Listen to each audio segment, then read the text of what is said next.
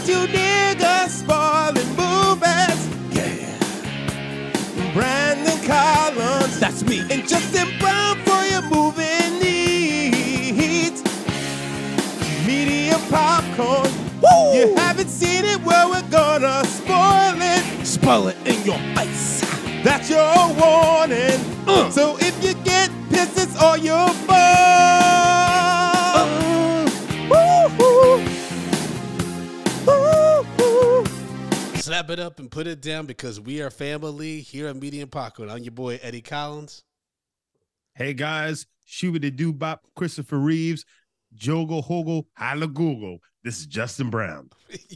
Yeah, and we're doing the damn thing. We got some folks in the chat as we're recording. Shout out to Ali and our producer Yuvia. Remember, if you sign up at patreon.com/Medium Popcorn, you were able to join us live when we record these episodes if we're not in person. And sometimes even when we are in person, we'll still come on a Zoom to be able to interact with fans. So patreon.com/Medium Popcorn. That's right. And, we're called Medium Popcorn niggas spoiling movies, but we're not really spoiling this movie because it came out over 20 years ago. Yeah, we reliving movies too. And to be honest, if you are having this movie spoiled for you with this review from this 1996 hilarious comedy, then you need to check yourself. How dare you? This is on Amazon Prime right fucking now. You need to pause this episode. How dare you? And go watch this shit. Because this is one of the funniest comedies of like the past, I would say, since I've been alive. Like, it's one of the funniest comedies I've ever seen, just because it's great. You have the trifecta of Robin Williams, Nathan Lane breaking out in film, and Hank Azaria. And they're just dealing with such crazy, like, their dynamic is so fucking wild. It's just, like, I was laughing on the train watching this shit. Like, when Robin Williams is like, this, despondent, and the son's like, what's going on? He's like, he didn't make an entree. And then Hank Azaria is like, the peasant soup, it's like an entree. It's like a stew. They're like, what the fuck? And then he sent him his sweet and sour peasant soup. And they're all like, what? He called it clam chowder. He comes, he's just like, wait a minute, don't forget the shrimp. Oh, yeah, he had the shrimps in his hand, but he didn't wash. He just is. I mean, that was hilarious when the son like asked Hank Azaria, he was like, do you even cook? And he's like, your dad seems to think so. But I was texting Justin about this movie earlier this week where I was like, because I want to be very sensitive, obviously identity is very important, especially in the LGBTQ community. And this came out at a different time. This came out in 1996. This is a very progressive movie for its time. Very, very progressive. Even though, like, some could say that it lends more into the stereotypes that could be harmful, so to speak. But for me, this is a very personal movie because my Nana, this is one of the first R-rated movies I've ever seen. And my grandmother, she played this for me. Like, my grandmother was very, like, even though she was conservative, she was very open to, like, LGBTQ community, like, the community, and, like, showing that to me in media. Like, she showed me this. Like, she showed me my best friend's wedding. Her favorite character was the gay best friend and shit. And she was just like, and Anthony from Design and Women. Like, they didn't say he was gay, but we all knew he was gay. But for this movie, like, I was actually, when I was watching this again, I'm like, man, like, this is why, like, I'm very comfortable with that community. And I know it's a movie, so that's weird to say. But as, like, a 10-year-old kid, like, that didn't really have much exposure to that community at the time, it was very interesting seeing, like, a loving couple that's going through some shit, but, like, doing everything they can and, like, dealing with, like, having to fake who they are. Like, it was just a very powerful thing for me to watch. It made me very open to that community, you know what I mean? Well, it's funny because, like, when you said when you approached me, you were just like, hey, is this, like, problematic that with that thought pattern? It was just like, but Brandon, like, if this is your first time actually, like, kind of experiencing that kind of lifestyle, those kind of people, but in the sense of, like, yeah, some things may be a little bit stereotypical with it, but if you're looking at the film, it's not depicting them in a negative light. There's, like, they're literally doing everything they possibly can to help their son. Yes. You know what I'm saying? Their asshole son, because we got to talk about that guy. Yeah. And they're trying to make the world feel comfortable with them. And yes, they are downplaying themselves of who they are, and and just like their experience. But at the same time, is like lots of people do that. Everyone does that. That's across the board. People do that every single day, and sometimes whether they realize it or they don't. Yeah, even code switching is a form of doing this. Like, yes, just 100%. because you don't change your appearance doesn't mean that you're not changing who you are, right? And so, yeah, man, for me, like this movie just was like it was very interesting because we opened with like a drag show and stuff like that, and it's like I just learned to kind of be comfortable like seeing that represented in front of me. So, whenever I meet people that are very primitive in their thinking and very surprised by seeing like certain things, like especially like when you're out in the city and like you see certain parts of nightlife that are wild and crazy, and if you're not exposed to anything like that or any, you know what I mean, like stuff that colorful. Let's not call them wild and crazy. Let's call them just different.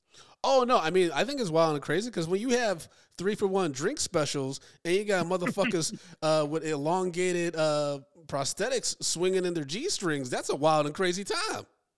I'm not trying to be offensive. I'm being honest. I'm like, this is crazy. Boots and sandals. What are y'all doing? It's a Tuesday. But hold on. Yeah. We just need to take a quick walk back and give you guys a little bit behind the scenes, because Brandon, Yuvi, and I were talking before we jumped on the podcast, and Brandon said, this movie makes me think of my nana. And then Yuvi's sister Brandon is like, Brandon, was your nana a drag queen? Floored me. Yeah. She wasn't, but maybe she wanted to be. I don't know. It's always curious, like thinking about how open my nana was at the time and being a black conservative. Like, was my nana secretly gay or maybe bi?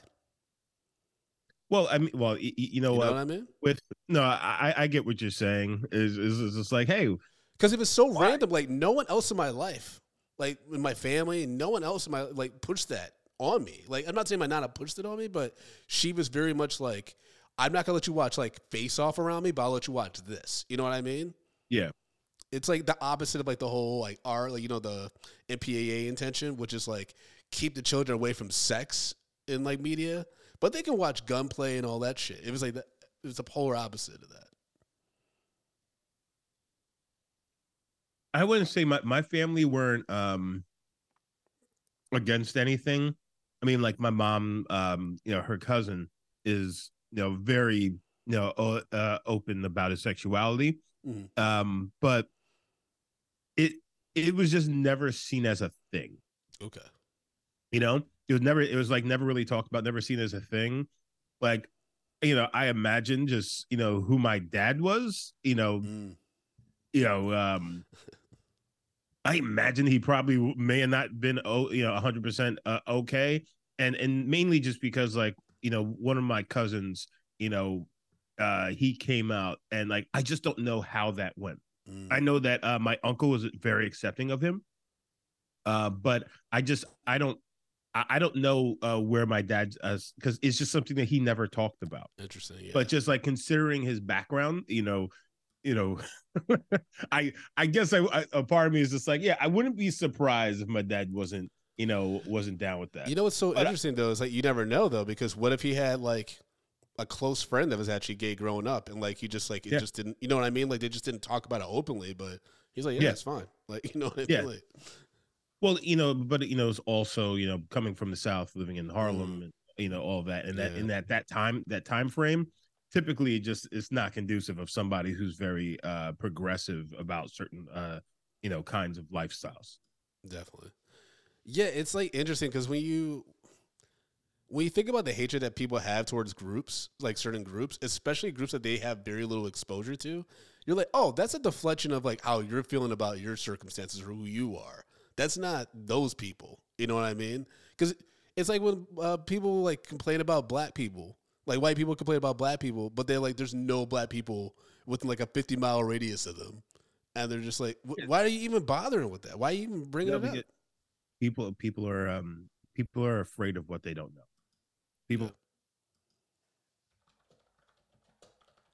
Is Justin freezing up for anybody else? Gay people. You don't know any of this, and that, because it's foreign to you. Yeah, that's the last thing you want to deal with. Got it. Yeah. Am I freezing up? You were freezing up a little bit. Yeah, you're back now though. You're like Trey Crowder on that the guest episode we did. Oh, lovely. Yep. Love. Shout out to Trey Crowder and Corey Forster, who had us on their podcast not too long ago. That was a good time. Yes, indeed. We're gonna have him back on the show too. We're gonna. I don't want to do Forrest Gump though. I want to do like something that's a little unexpected. I feel like Forrest Gump's too on the nose with those guys. Fair. I think we could do something. I think we could do something fun and crazy and get their take on it. Excuse me, guys. I'm eating the kids' Halloween candy. Why are you eating their candy? Because that's what dads do. It's the dad tax. But you can't eat in the microphone. I'm not eating in the microphone. I'm just saying, like, if you're watching on camera, you're just like, oh, yeah, I'm eating these kids' candy. Do you eat it in front of them? Oh yeah, like a good dad. Yeah, I look at him. It's like, oh, like yeah. You can have 2 pieces. And I was just like, yeah, and Daddy's gonna take one of these. You know what's hilarious is that's a great life lesson. It's like he's like, but I worked hard for that candy, and you just eating it. It's like, yeah, that's how y'all doing me right now. I worked hard for that food, and y'all niggas just eat it. And I'm the tax man, and I'm gonna come and take my. Ali in the chat says he calls it dad tax. That's what it is. I mean, I gotta say, if I'm Armand, I'm taxing the fuck out of my son Val.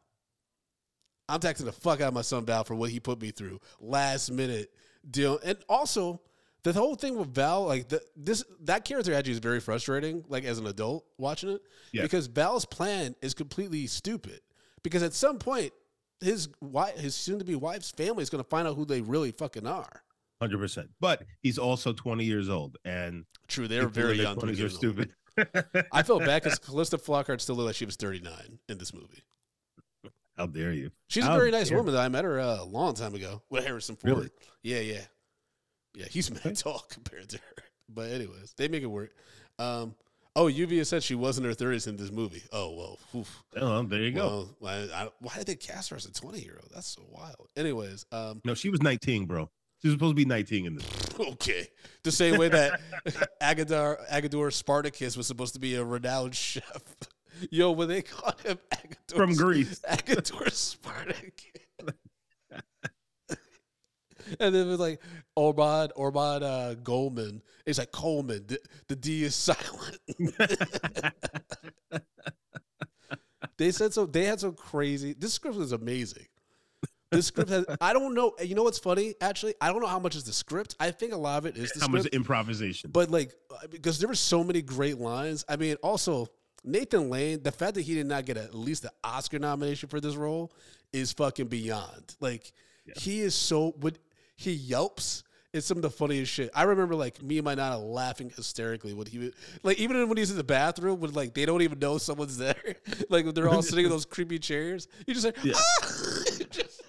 is someone else here? It's like, no, that's our dog. What they fucking call it? Yeah. Piranha or some shit. Piranha. Our dog Piranha. We put him away when we have company. I mean, yo, there was just so many funny fucking lines and delivered so hilariously by this cast. I mean, Hank Azaria, when the son is like, hey, you gotta put on some shoes, man. He's like, yeah, I don't put on shoes because they make me full. And then he comes out, he's just falling all over the place. It's the shoes. I told you it's the shoes. And then when they redecorated the house, it looks so crazy. Yeah, yes. They have the huge fucking crucifix on the wall. They have the fucking curtains, and Robin Williams can't get his way out of it and shit.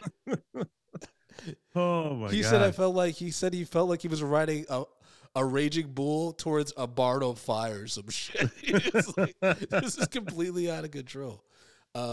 But so this movie is about a young man that whose father owns a drag club in South Beach, Florida, called the Birdcage. And Armand, who's played by Robin Williams, and his longtime partner, Albert, who's the star of the show.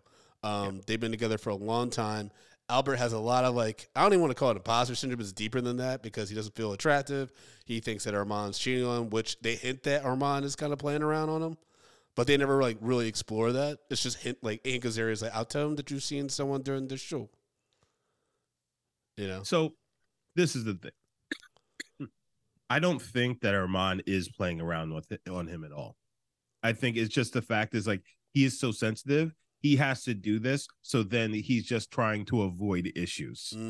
Like he has to kind of do sneaky things, just so he doesn't get into an argument. Been in that situation before, and oh really? Like, yeah. Where he's just like, oh god, I shouldn't even have to do this, but just for the sake of not causing an argument, I'm just gonna do this on the low, just so I don't have to deal with bullshit. That's true.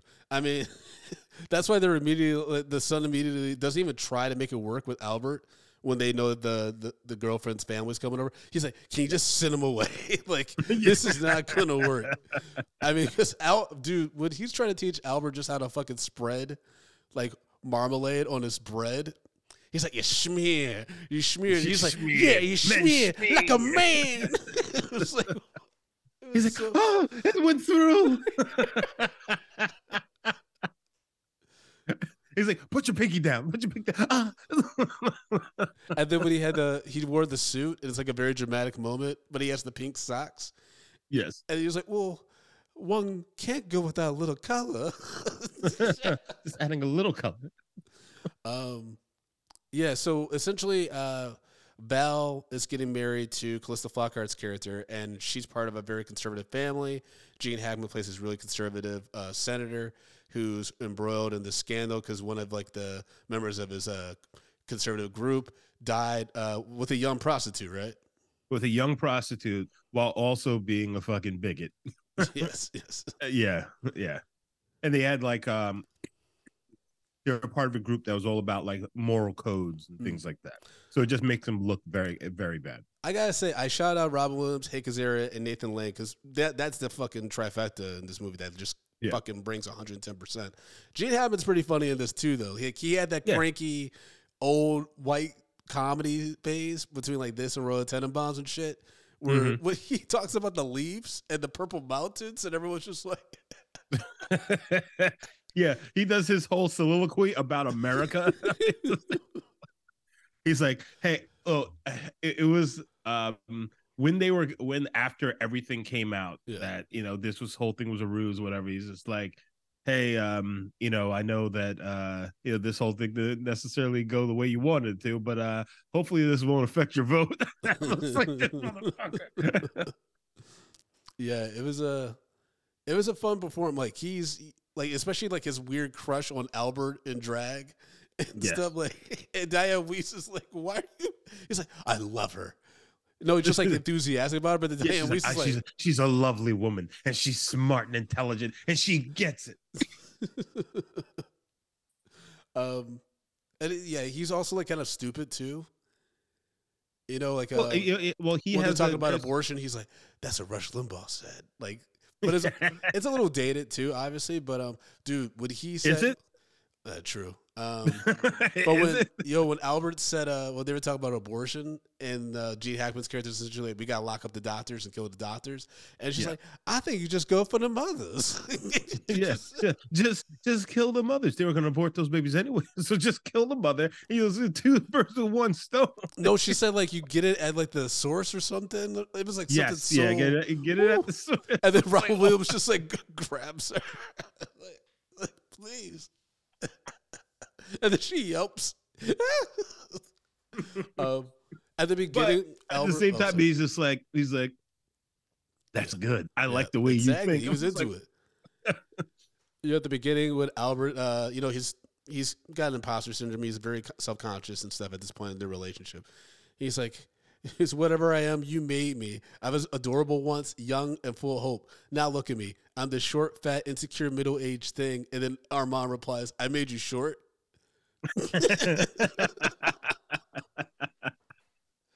Like there's like some funny lines like that, but also they apparently were able to riff after getting one take with the real lines. So I mean, you could tell. Well, you could tell that they were just going.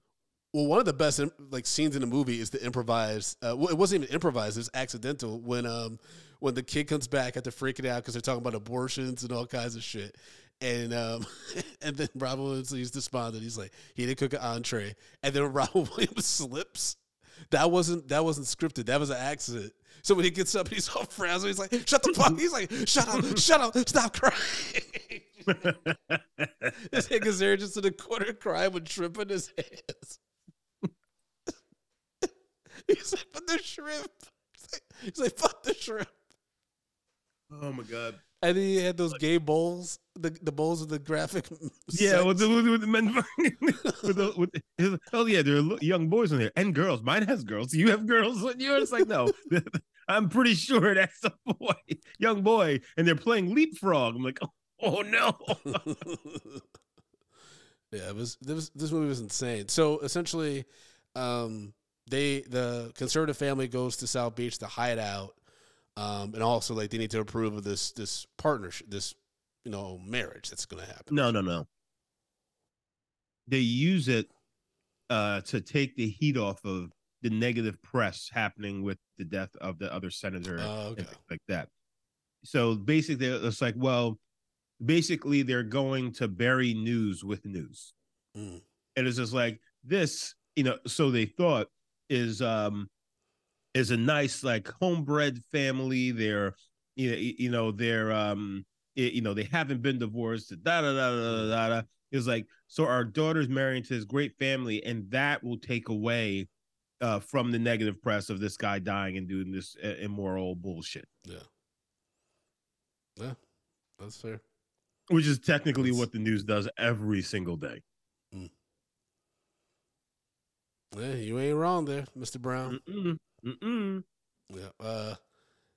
Man, I love this movie. Just like there's so many like one-liners and burns, and so the kid convinces Robin Williams to like pretend to be a straight guy in a straight marriage to not ruffle any feathers with this conservative family, and then Agador, he was like, I'll work for you, but when you gonna let me audition for you again? And then Armand's like, when you have talent.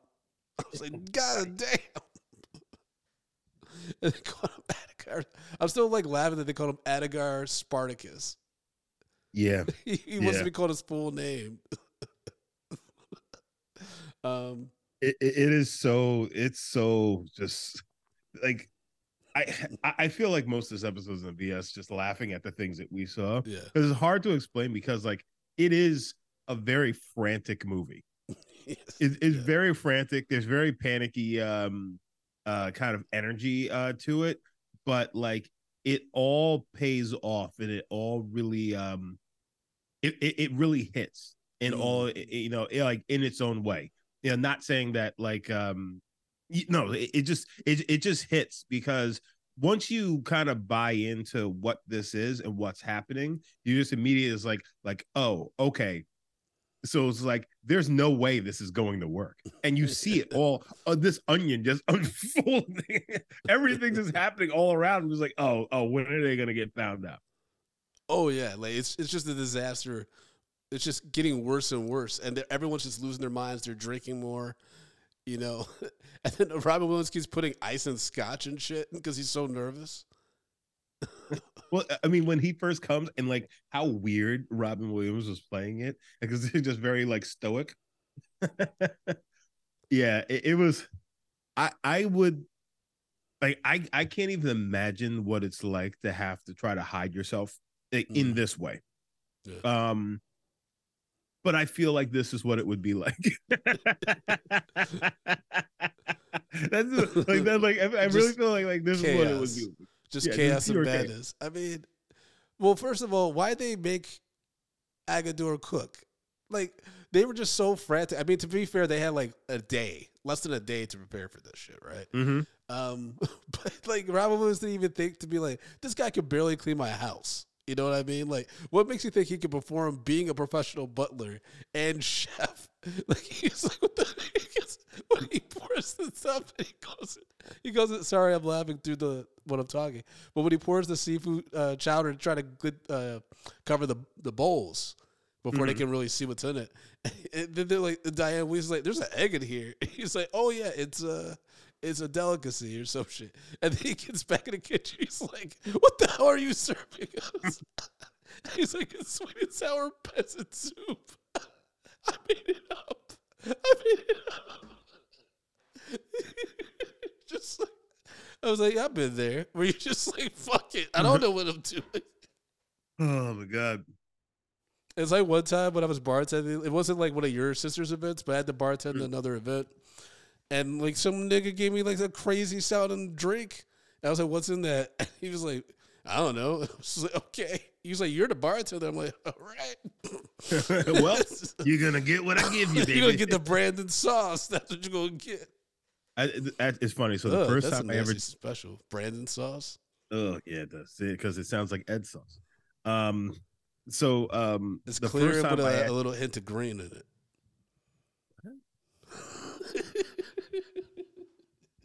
it.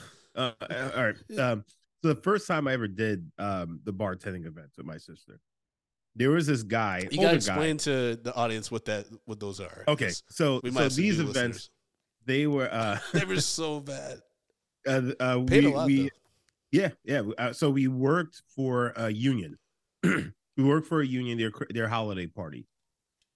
So all of these people are union workers that worked in like, well, I mean, just for whatever union, in New York City, most likely like parts store, yada yada yada.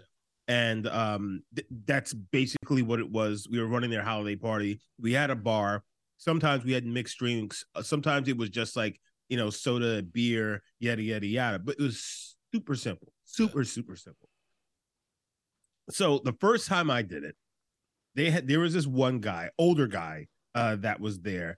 I would say, well, he was older than me, probably maybe early 40s. And somebody asked for some drink that, I didn't know how to make. So I asked the guy, hey, what is a such and such and such? How do you make a such and such? And then he looks at me. He goes, it's like, it's whatever. Bartender. And I looked at Brandon. Now, so Brandon, you've known me for many years. Yes. So you've seen me go from complete and utter wild animal to the point where I'm just like, okay, I'm not volatile. I'm not a volatile human being. At this point, I was still more wild animal than not. And I remember looking at this guy, is just like, what if I smash that bottle over your head? He looks at me, he's like, don't fucking disrespect me. Go fuck on the other side. He's like, this guy walks away. I'm like, who are these fucking people? Yeah. Oh my God, bro. Those parties. The kind of people that say, give me the mosquito, and they mean Moscato. They mean Moscato. He fit right into all of those fucking terrible idiots. Well, I mean, to be fair, we weren't doing ourselves any favors the way that we operated. Like, it was just fucking chaos. Like, folks, we had these big trash cans, like literally like huge trash buckets, and we filled them with ice and then put soda in them, not thinking eventually that ice is gonna melt. It's just gonna have to go in there. An ice bucket where you literally have to put your whole fucking body in. Like, yo, like I was into my shoulders trying to get a Sprite. Yo, we were dumpster diving. Diving. It's so cold. And it's like a Christmas party too, so it's the winter, and we're putting our arms in fucking ice water, trying to find a Dr. Pepper for this motherfucker that's not gonna tip us. And we all come out at the end of the night with Legionnaires disease. Yeah. Did you work that one time where I was running it? Yeah. And it was so smooth. I mean, it was smoother. None of those have ever been smooth. No, but it was so much smoother. I mean, yeah, it couldn't be like. It could never be smooth, bro. No, because as well as you become prepared, as well as you can be prepared for that night, the madness of those people will always throw you off. Oh yeah. Because then you start seeing like hidden bottles of Hennessy and shit popping up, and they'd be like, "Yeah, give me a splash of juice." It's like, sir, like I'm not gonna do that. It's like, well, then give me the good stuff. I'm like, sir, like we have wine and beer. What do you want? He's just like, I know that somebody over there is getting this. You tell me I can't get it. Oh yeah, yes, there'd be people that would get mad when they were like, "Oh, I saw somebody drinking some Henny."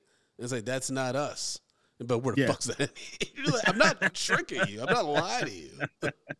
Anyways, so they do try to get Val's biological mother, who apparently he hasn't seen in 20 years, like his whole life. his whole life. Yeah, But she's willing to come and pretend to be a nuclear family so that this, conservative family isn't bothered. But then she gets caught in traffic. So then Albert, who pretty much is like, I'm going to just get out of Dodge, shows up as the mom, Catherine. And it's no. At first, he was they were gonna make him leave. Yes. But then Robin Williams is just like, you know what? This is your home. Yeah. I want you to stay, and they're just gonna have to deal with it. So that's what was going to happen. But then as you said earlier, it's just like, if you're gonna be a man, if you're gonna be a straight man, you have to learn to be, a straight man. Yeah. As they realized that wasn't necessarily going to work, Val actually made the call to his mom, who was already booked to do it. But then basically Robin Williams, Armand canceled her. Yeah. He basically is like, no, show up, just don't be late. Yeah. So he basically screwed them over because they probably would have gotten away with it if it wasn't for that whole thing happening. Yeah, that was a dick move. That's why I was like, Val's kind of a dick in this because he's, I appreciate that, like, as much as Armand loves his son, he does say, yeah, and I need you, like, after, like, making these adjustments and stuff, he's like, so I need you to get out of my face for a few minutes. You know what I mean? I need you to not talk to me. I need you not, because this is a lot.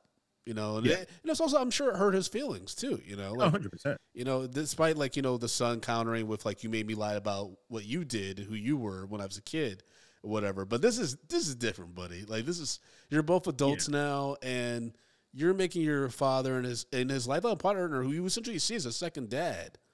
As he calls his mother. Yeah. He refers to as his mother. And it's like, what are we doing? You know what I mean? Like, that's, because, to be honest, I think that's why I have a problem with Calista Flockhart in this, is that I feel like if you're going to ask that much of, like, these people that raised you and that you claim to love very much, then the person you're doing that for has to be worth it. And there's nothing that Calista Flockhart did in her performance that made it feel like that's worth it. That was the only misstep in this movie for me, a little bit. Because now, like, on an emotional level, like, I do think that the juice needs to be worth the squeeze a little bit more. It doesn't take anything away from the comedy. And some of the really strong dramatic moments, especially with Nathan Lane in this movie. But now that I'm digging deeper, Calista Flockhart, like, needed to bring something. I think it was miscast, honestly. I think that they should have actually had her character. What's her name? What's her name in this? Barbara.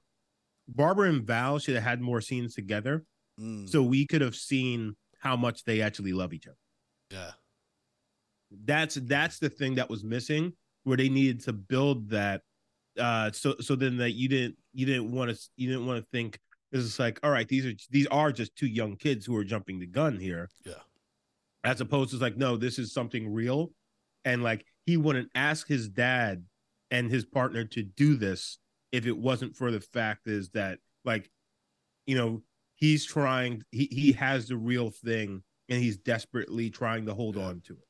Yeah. That's the main thing. Ain't nothing like the real thing, baby. Ain't nothing like the real thing. Come on. No. Is it? Oh no, is that really what the? I don't know. That's just I never knew either. I was like, oh. So glad we got the real thing, baby. So glad we got the real thing. That's a good song. I'm home. I don't know. Is that what you were going with? I'm home. I used to say top dog, but that didn't feel right. Top dog.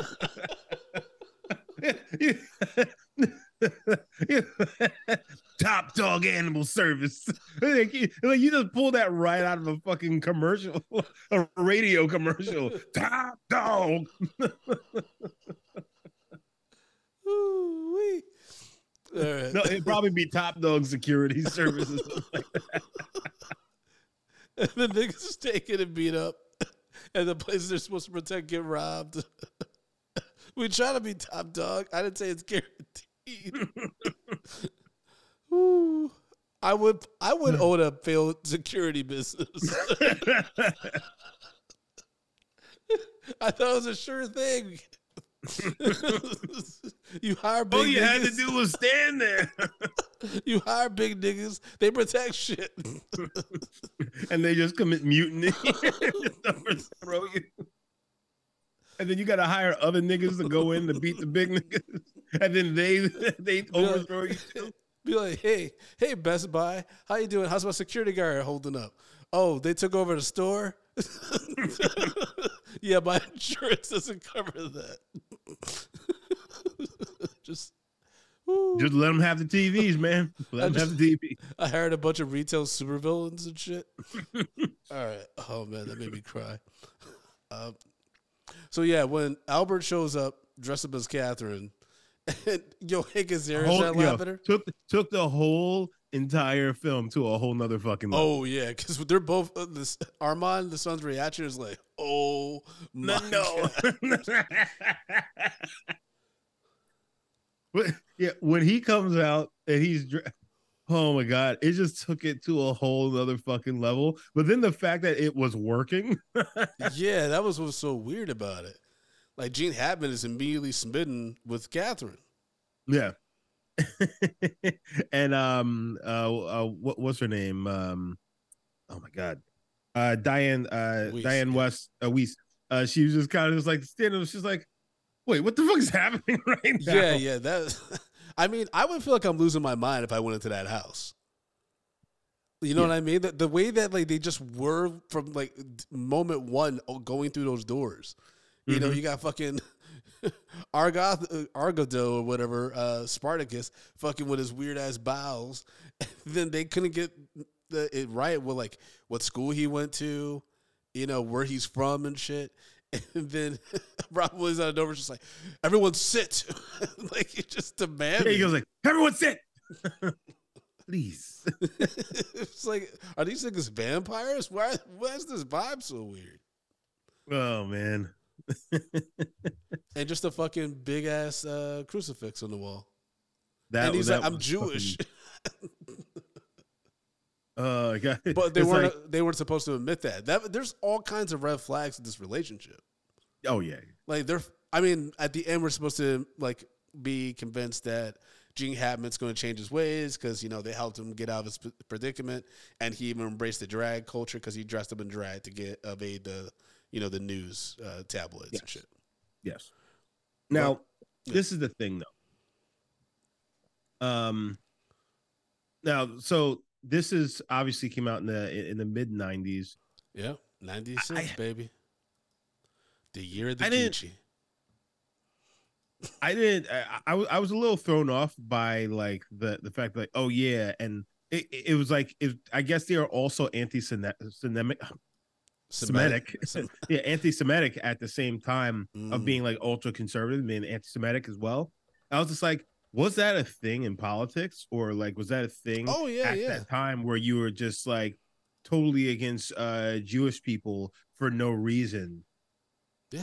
Like that, it kind of just kind of threw me off. I'm just like, wait, what? Mm-hmm. Yeah, man. Yeah, as well. Racism is rampant all the time. It's not like a niche thing. You know what I mean? Yes, but I don't know. It just kind of like, I was just like, wait, where did that come from? Yeah, man. I remember like I was like, oh, this is something I guess I got like, you know, be aware of. When I first saw School Ties, and they treated Brendan Fraser like he was a nigga. I was like, oh, shit. You know, the craziest line ever that Matt Damon ever said in a movie was at the end of that movie when he gets expelled from that school, and he rolls out his window looking at Brendan Fraser. He's like, it doesn't matter. Like, it doesn't matter that I got expelled. You'll still be a Jew. I was like, whoa. I was like, yo. School Ties is wild. We should probably do that movie. It's mad dramatic, though. But okay, we need to go down that road. Yeah, it's weird.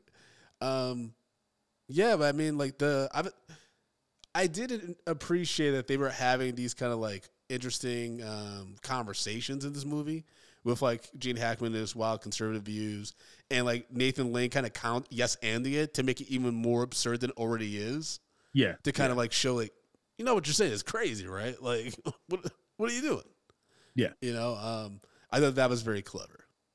Yeah, well, like, yeah, because he's he's trying to show him like, okay, this is what you're saying is fucking nuts. So I'm gonna say something even more absurd. He's just like, that's a great idea. It's like, wait, what? I mean, that's kind of what happened with MAGA and shit. Yeah. It just got crazy and crazy. It became reality. You know, that's fucking reality. Did you know that the guy? So there's these tabloid dudes that are following Gene Hackman and his family to South Beach and stuff. Nothing really comes from them except for like the fact that they're like the ones that break the story. So that's what creates all the commotion and all the cameras where they have to sneak them out. But the guy who works with the fat tabloid dude, that actor's name is Grant Hensloff, and he was in Congo. And he's randomly a producing partner with George Clooney. And this guy has like 2 Oscars. Yeah. Like really random. Because I just remember him from this movie and Congo. And I just remember seeing him on stage winning an Oscar with George Clooney one time. I'm like, what? The nigga from Congo? Well, you know what? He's been in a lot of stuff, though. Has he? Yeah, he's been in a lot of stuff. Oh, okay. As a bit actor, but he's been in a lot of stuff. Like he's one of those guys. It's like especially from this period. It's just like, oh, I remember that actor's face. Never knew his name, but I remember his face. Oh, okay. Yeah, I just was like a random like movie nerd thing. I was like, oh yeah, that guy. Yeah, that guy. That dude. Man alive, I can't get over it. Like I love the whole, just everyone freaking out and constantly drinking from the bottle. Like, cause they can't believe what's happening. Like, Val and Armand just like both freaking out, and, like coming to each other, like, what is going on? Oh, it's funny, that guy, the guy we were just talking about, Grant Henslow. He was also in Dante's Peak. Yes, he was. He was part of those nerds that helped with the volcano. Dante's Peak, Enemy of the State is actually where I remember him from. The Scorpion King, like, he's been in a lot of stuff that you would know. He's also in Argo as well, but like, he's been in a lot of different things. Got it. Yeah, it was a hell of a filmography. Same with Nathan Lane, Robin Williams, and Hank Azaria. Literally three comedy actors that have legacies. Yeah. Like for different reasons, like Hank Azaria for like all the Simpsons classic characters. I know Apu, like he's done with Apu, but even that's a classic character. You can't deny that, right? And then his physical comedy in this movie is just fucking hilarious. Like just the way he walks in the shoes, like you can't replicate that. You have Nathan Lane, who's hilarious in this. Obviously a Broadway star, won a lot of Tonys. Fucking the voice of Timon in The Lion King, one of the funniest voice, acting performances alongside just a great Robin Williams and Aladdin. I mean, Timon and Pumbaa, whoever came up with that dynamic, I mean, they should get all that money from Lion King. I mean, obviously, like the artists and stuff like that and the voice acting, but immediately below that should be the niggas that came up with Timon and Pumbaa. Because that comedy dynamic, motherfuckers, it's any Disney amusement park, those two, like in a kids section, have like a bunch of shit going on. Yeah. Like animatronics and all that shit. But then also Nathan Lane had one of the funniest lines I've heard in recent memory, like in the past like 10 years on a TV show. The People versus OJ. Remember that that miniseries? And John Travolta is the crazy other lawyer and shit. So Nathan Lane's part of that lawyer team.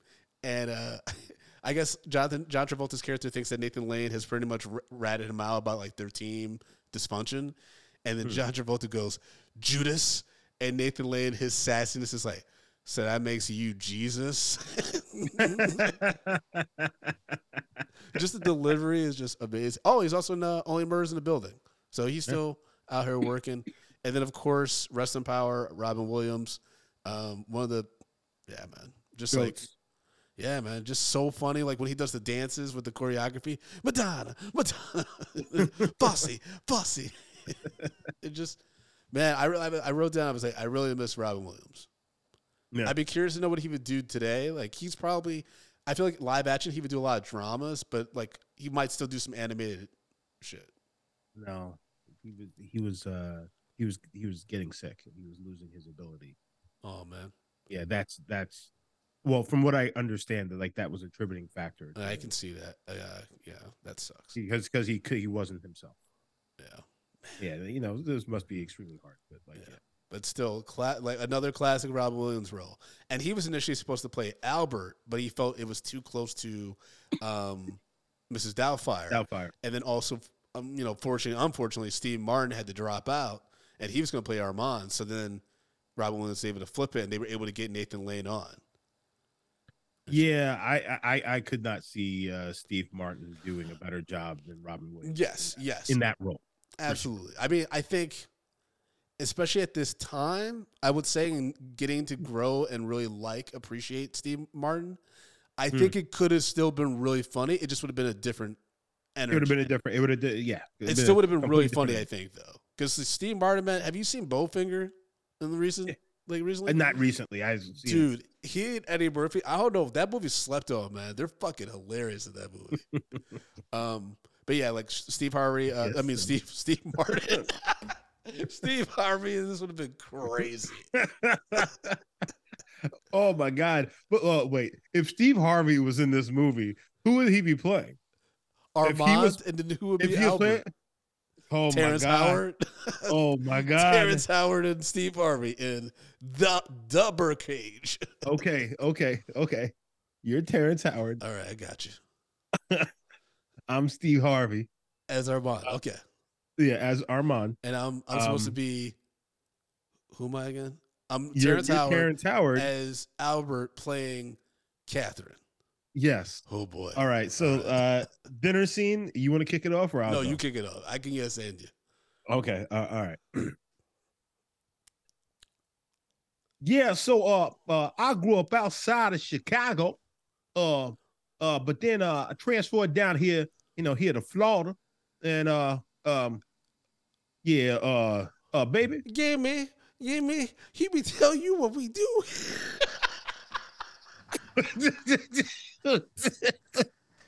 Hold on, Brandon. You're supposed to be playing. A gay man who is masquerading as a woman. Yeah, but I'm Terrence Howard too. So that's the best. Best voice. Terrence Howard, you can do as a woman. Okay, go on. Hold on. Okay. Oh.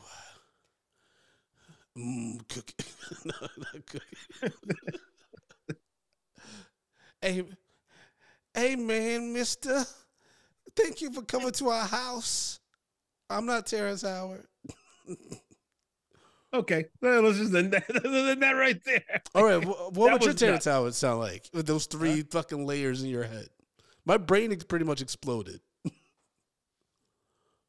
Well, I feel like Terrence Howard almost has a thing where it almost seems he's about to cry at any time. Oh, yeah. Yeah, goddamn Macho's tail. So he has that thing, he's about to cry at any time. It'd be like, there were times in my life where we felt. You sound like Black Forrest Gump. Yeah. You sound like a Bubba had his own movie. What the fuck was that? Listen here, man.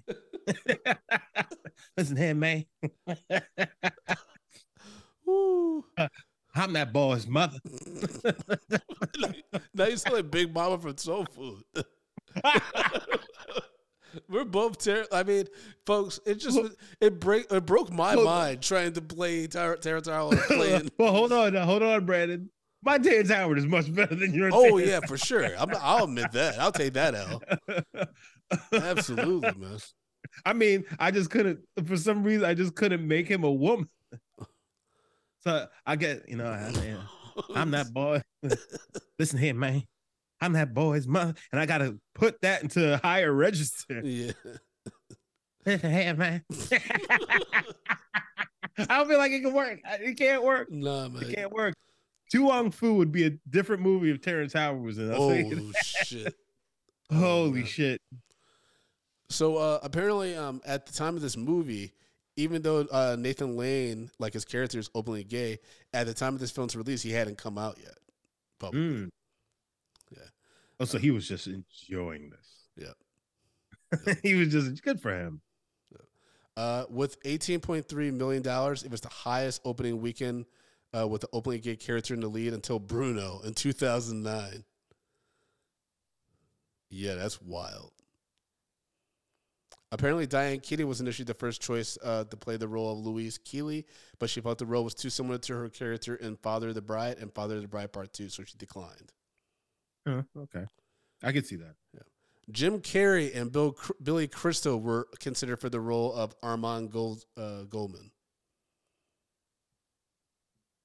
Jim Carrey? Jim Carrey in the mid-90s, that would have been too much. I think that almost would have... That would have been out of control. I think I Love You, Philip Morris. I think that Jim Carrey could have made this work. I think Ace Ventura masked Jim Carrey would have torpedoed this movie. Oh yeah. He would have destroyed it. But like, you know what I mean? Crystal? Like when I said the Billy Crystal, yeah, this is like City Slickers, Yeah. Billy Crystal. I think that he could have. I think that he could have done okay. Yeah, it would. It's just there's just something magical about Robin Williams and Nathan Lane's energy and Hank Azaria just falling apart around them. You know what I mean? But you know what though? I think the other thing that made it so good with Robin Williams in the role was he didn't overdo it at all. Yeah. He I don't think that Robin Williams' character was in any way stereotypical. Mm. He just played it as a guy who lives in South Beach, and you know, such like, yeah, there was a little bit of like I guess a feminine energy around, but not much. He was very much more of a masculine kind of guy. And I think that role, you have to kind of play it that way because him and Nathan Lane's character have to be kind of polar opposites. Yes. Because if you have the both of them just going blow for blow on like who's gonna be more crazy with their performances, it would have just been too much. And I also think that it would have led people, especially people who are not fans of the lifestyle, to be turned off and not want to watch it. I get that. I mean, yeah, he did. Also, we talked about this in comedy, like particularly like improv, making room. Like he made room for the other actors in the scene with him. Yeah. Like I keep going back to that kitchen meltdown scene when he slips. But even the actor that played Val, even though I didn't like that character, Dan Futterman, when he's just like almost crying and bursting into tears, like shaking his head, and Robin was just like, "Everyone, stop crying! Stop crying! God damn it!" And then Hank Azaria with just the shrimp. It's like, oh, this is just badness as they were filming. Oh my gosh! I mean, we literally saw these characters just have mental breakdowns. Yeah. Even Gene Hammond's character, like, I can be convinced that there's a part like where he knows the situation that he's in, but his brain just breaks because he's like between the scandal I'm already dealing with and now I'm in this situation. Like his brain just breaks and he's insane. Yeah. You know what I mean? There's a moment where I can see that happening. This would be a lot. This would be a lot for anybody to deal with. Because, like, if I imagine, so let's say, I guess in this case, so let's say Jackson or Axel are marrying a girl, and for some reason they thought that I wouldn't be okay with it, and and this is what's happening. That'd be hilarious. Right? And I'm sitting inside the house. I'd be like, excuse me. You'd be coughing at them. Well, yes, I probably would, just trying to hold it. Was like, what the fuck is happening here? But I'd be like wide eyed, just looking around, like, wait, hold on a second. But I don't think I would be able to be there without calling it out sooner. Yeah, just because of who I am, I'd be like, okay, what the fuck's going on? Yeah. It's like what's happening right now? I think I would catch on a lot faster. But like this would 100% just be like the craziest thing in the world. Yeah. And while you're trying to be like nice and you're and you don't want to offend anyone, there comes a point where you just be like, okay, what's going on? What's exactly. going on? Yeah, I mean, even just the decor looked off-putting. Their house back home didn't look like that. Yeah. It looked like a vampire lair. It was fucking crazy. And then you have this nigga that like he's Guatemalan just stomping around, the shoes are falling everywhere and shit. And then they're like, he's a great chef. No one can eat the fucking food. They all immediately grimace. Like that scene where they all take a spoon. Why was there an egg in there? You know what? And this is a thing. This is the thing immediately I thought about is just like you're gonna show up to these people's house for dinner, right? You didn't bring anything. Oh, It's yeah. supposed to be So disrespectful. yeah, this is The supposed first to time be in the like your house? in-laws. Yeah, like this is the first time you're meeting them. It's like if it were me, it's just like, all right, like I need to bring something because this is Yeah. also like this is a bigger thing. It's not like, hey, hey, Brandon, you just bought a house. So let me go into your house for the first time. No. This is like a huge deal. It's just like everyone's dressed to impress. Everyone's on their best behavior. I'm gonna bring something. It's like this is a bigger. It's like the fact that they just showed up. It's like nah. Yeah, it's so disrespectful, man. You're a No, guest in no. my house.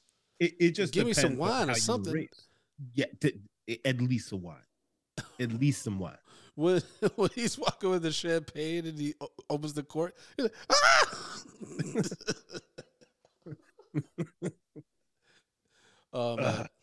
Well, let's see. I don't think there's any more trivia to really share. Oh, this movie had a budget of $31 million and it grossed $185.3 million. Jeez. Oh. And then Hank Azaria realized after filming that he based his voice on his grandmother. Fair. He's like, oh, sweet God, I just did my grandma. It's the shoes. Medium popcorn. What's up, Little Biscuits and Sun-Dried Tomatoes? Before Justin and I get to our review of the Birdcage, we did get a Patriot, though. Remember, if you sign up at Patreon at patreon.com/medium popcorn, guaranteed to have your thoughts and reviews of the film we're talking about added to that show. So we have a review from Strawfire71 who wrote, "This is a movie I'll always sit and watch if I happen to stumble on it while flicking the channels. Nathan Lane and Robin Williams are so good at this. You can't help but smile. Bossy, bossy, bossy." We absolutely agree. Now back to the show. Medium popcorn. All right, Justin, break down our rating system, Mia Moore. Stop calling me baby. No, or your love. Yeah, really don't call me your love. So guys, you know how we do this. We rate movies bags of popcorn, small, medium, large, and the XL for the exceptional. If a film doesn't deserve any popcorn, we throw it into the dog shit pile. We pile piles and piles of dog shit on top of it.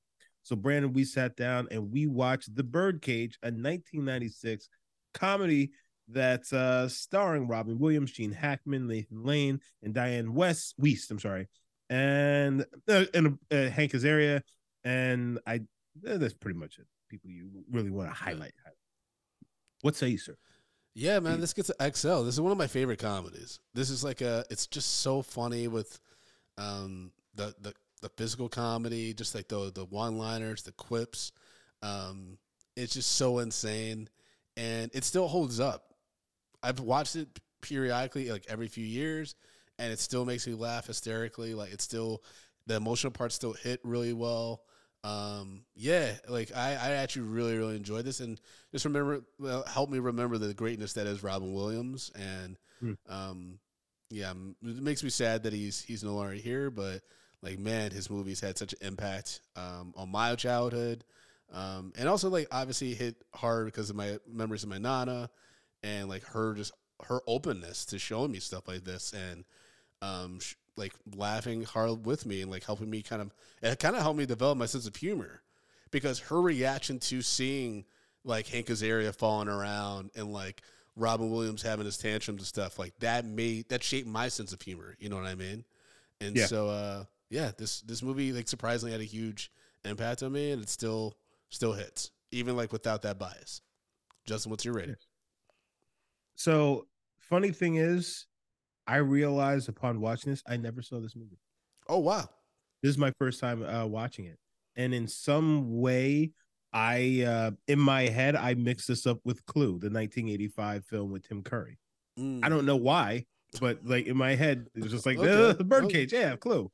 Yeah, which is dumb because Clue is Clue, which we should put that on the list. Well, Clue, that was a fucking wild movie.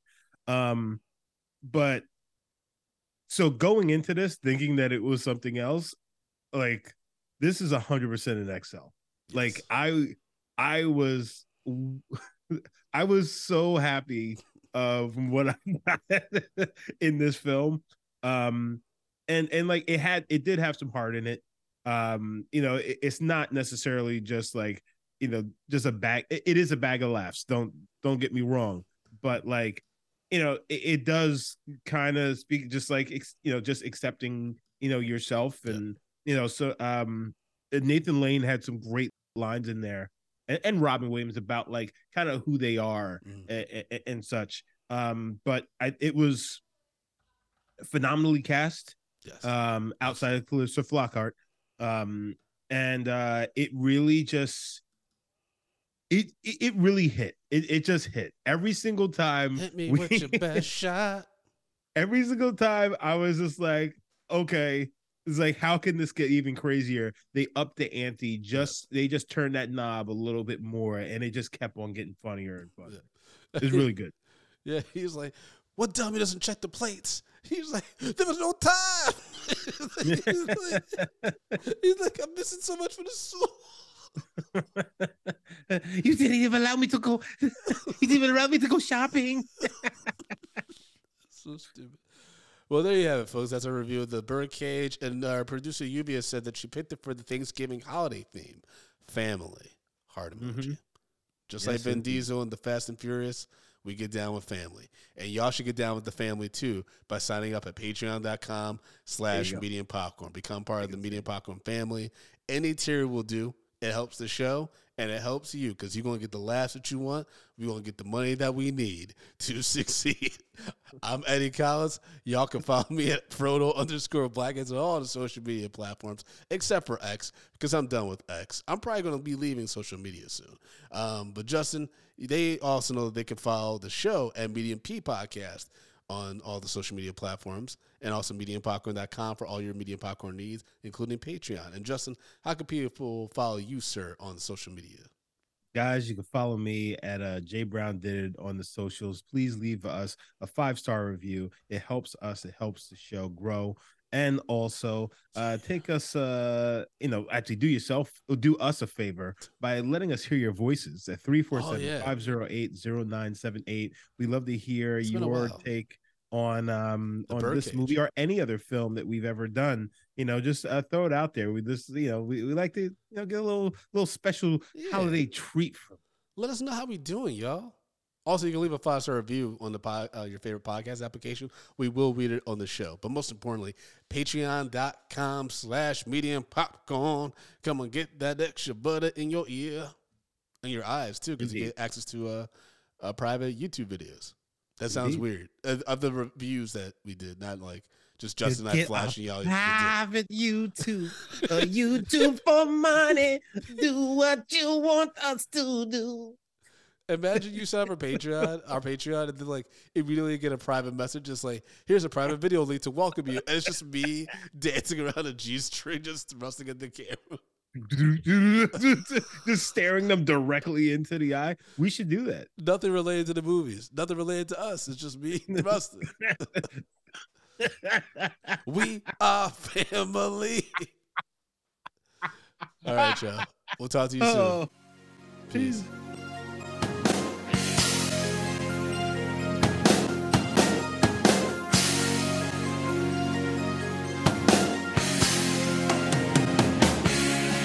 Medium popcorn, we are two niggas spoiling movies. Yeah. Brandon Collins, that's me, and Justin Brown for your movie needs.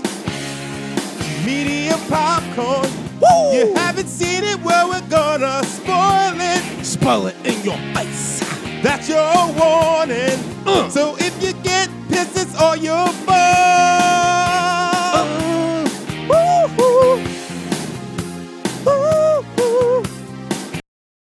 Medium Popcorn is produced by Ubia Gilliam and Casa de Collins, LLC.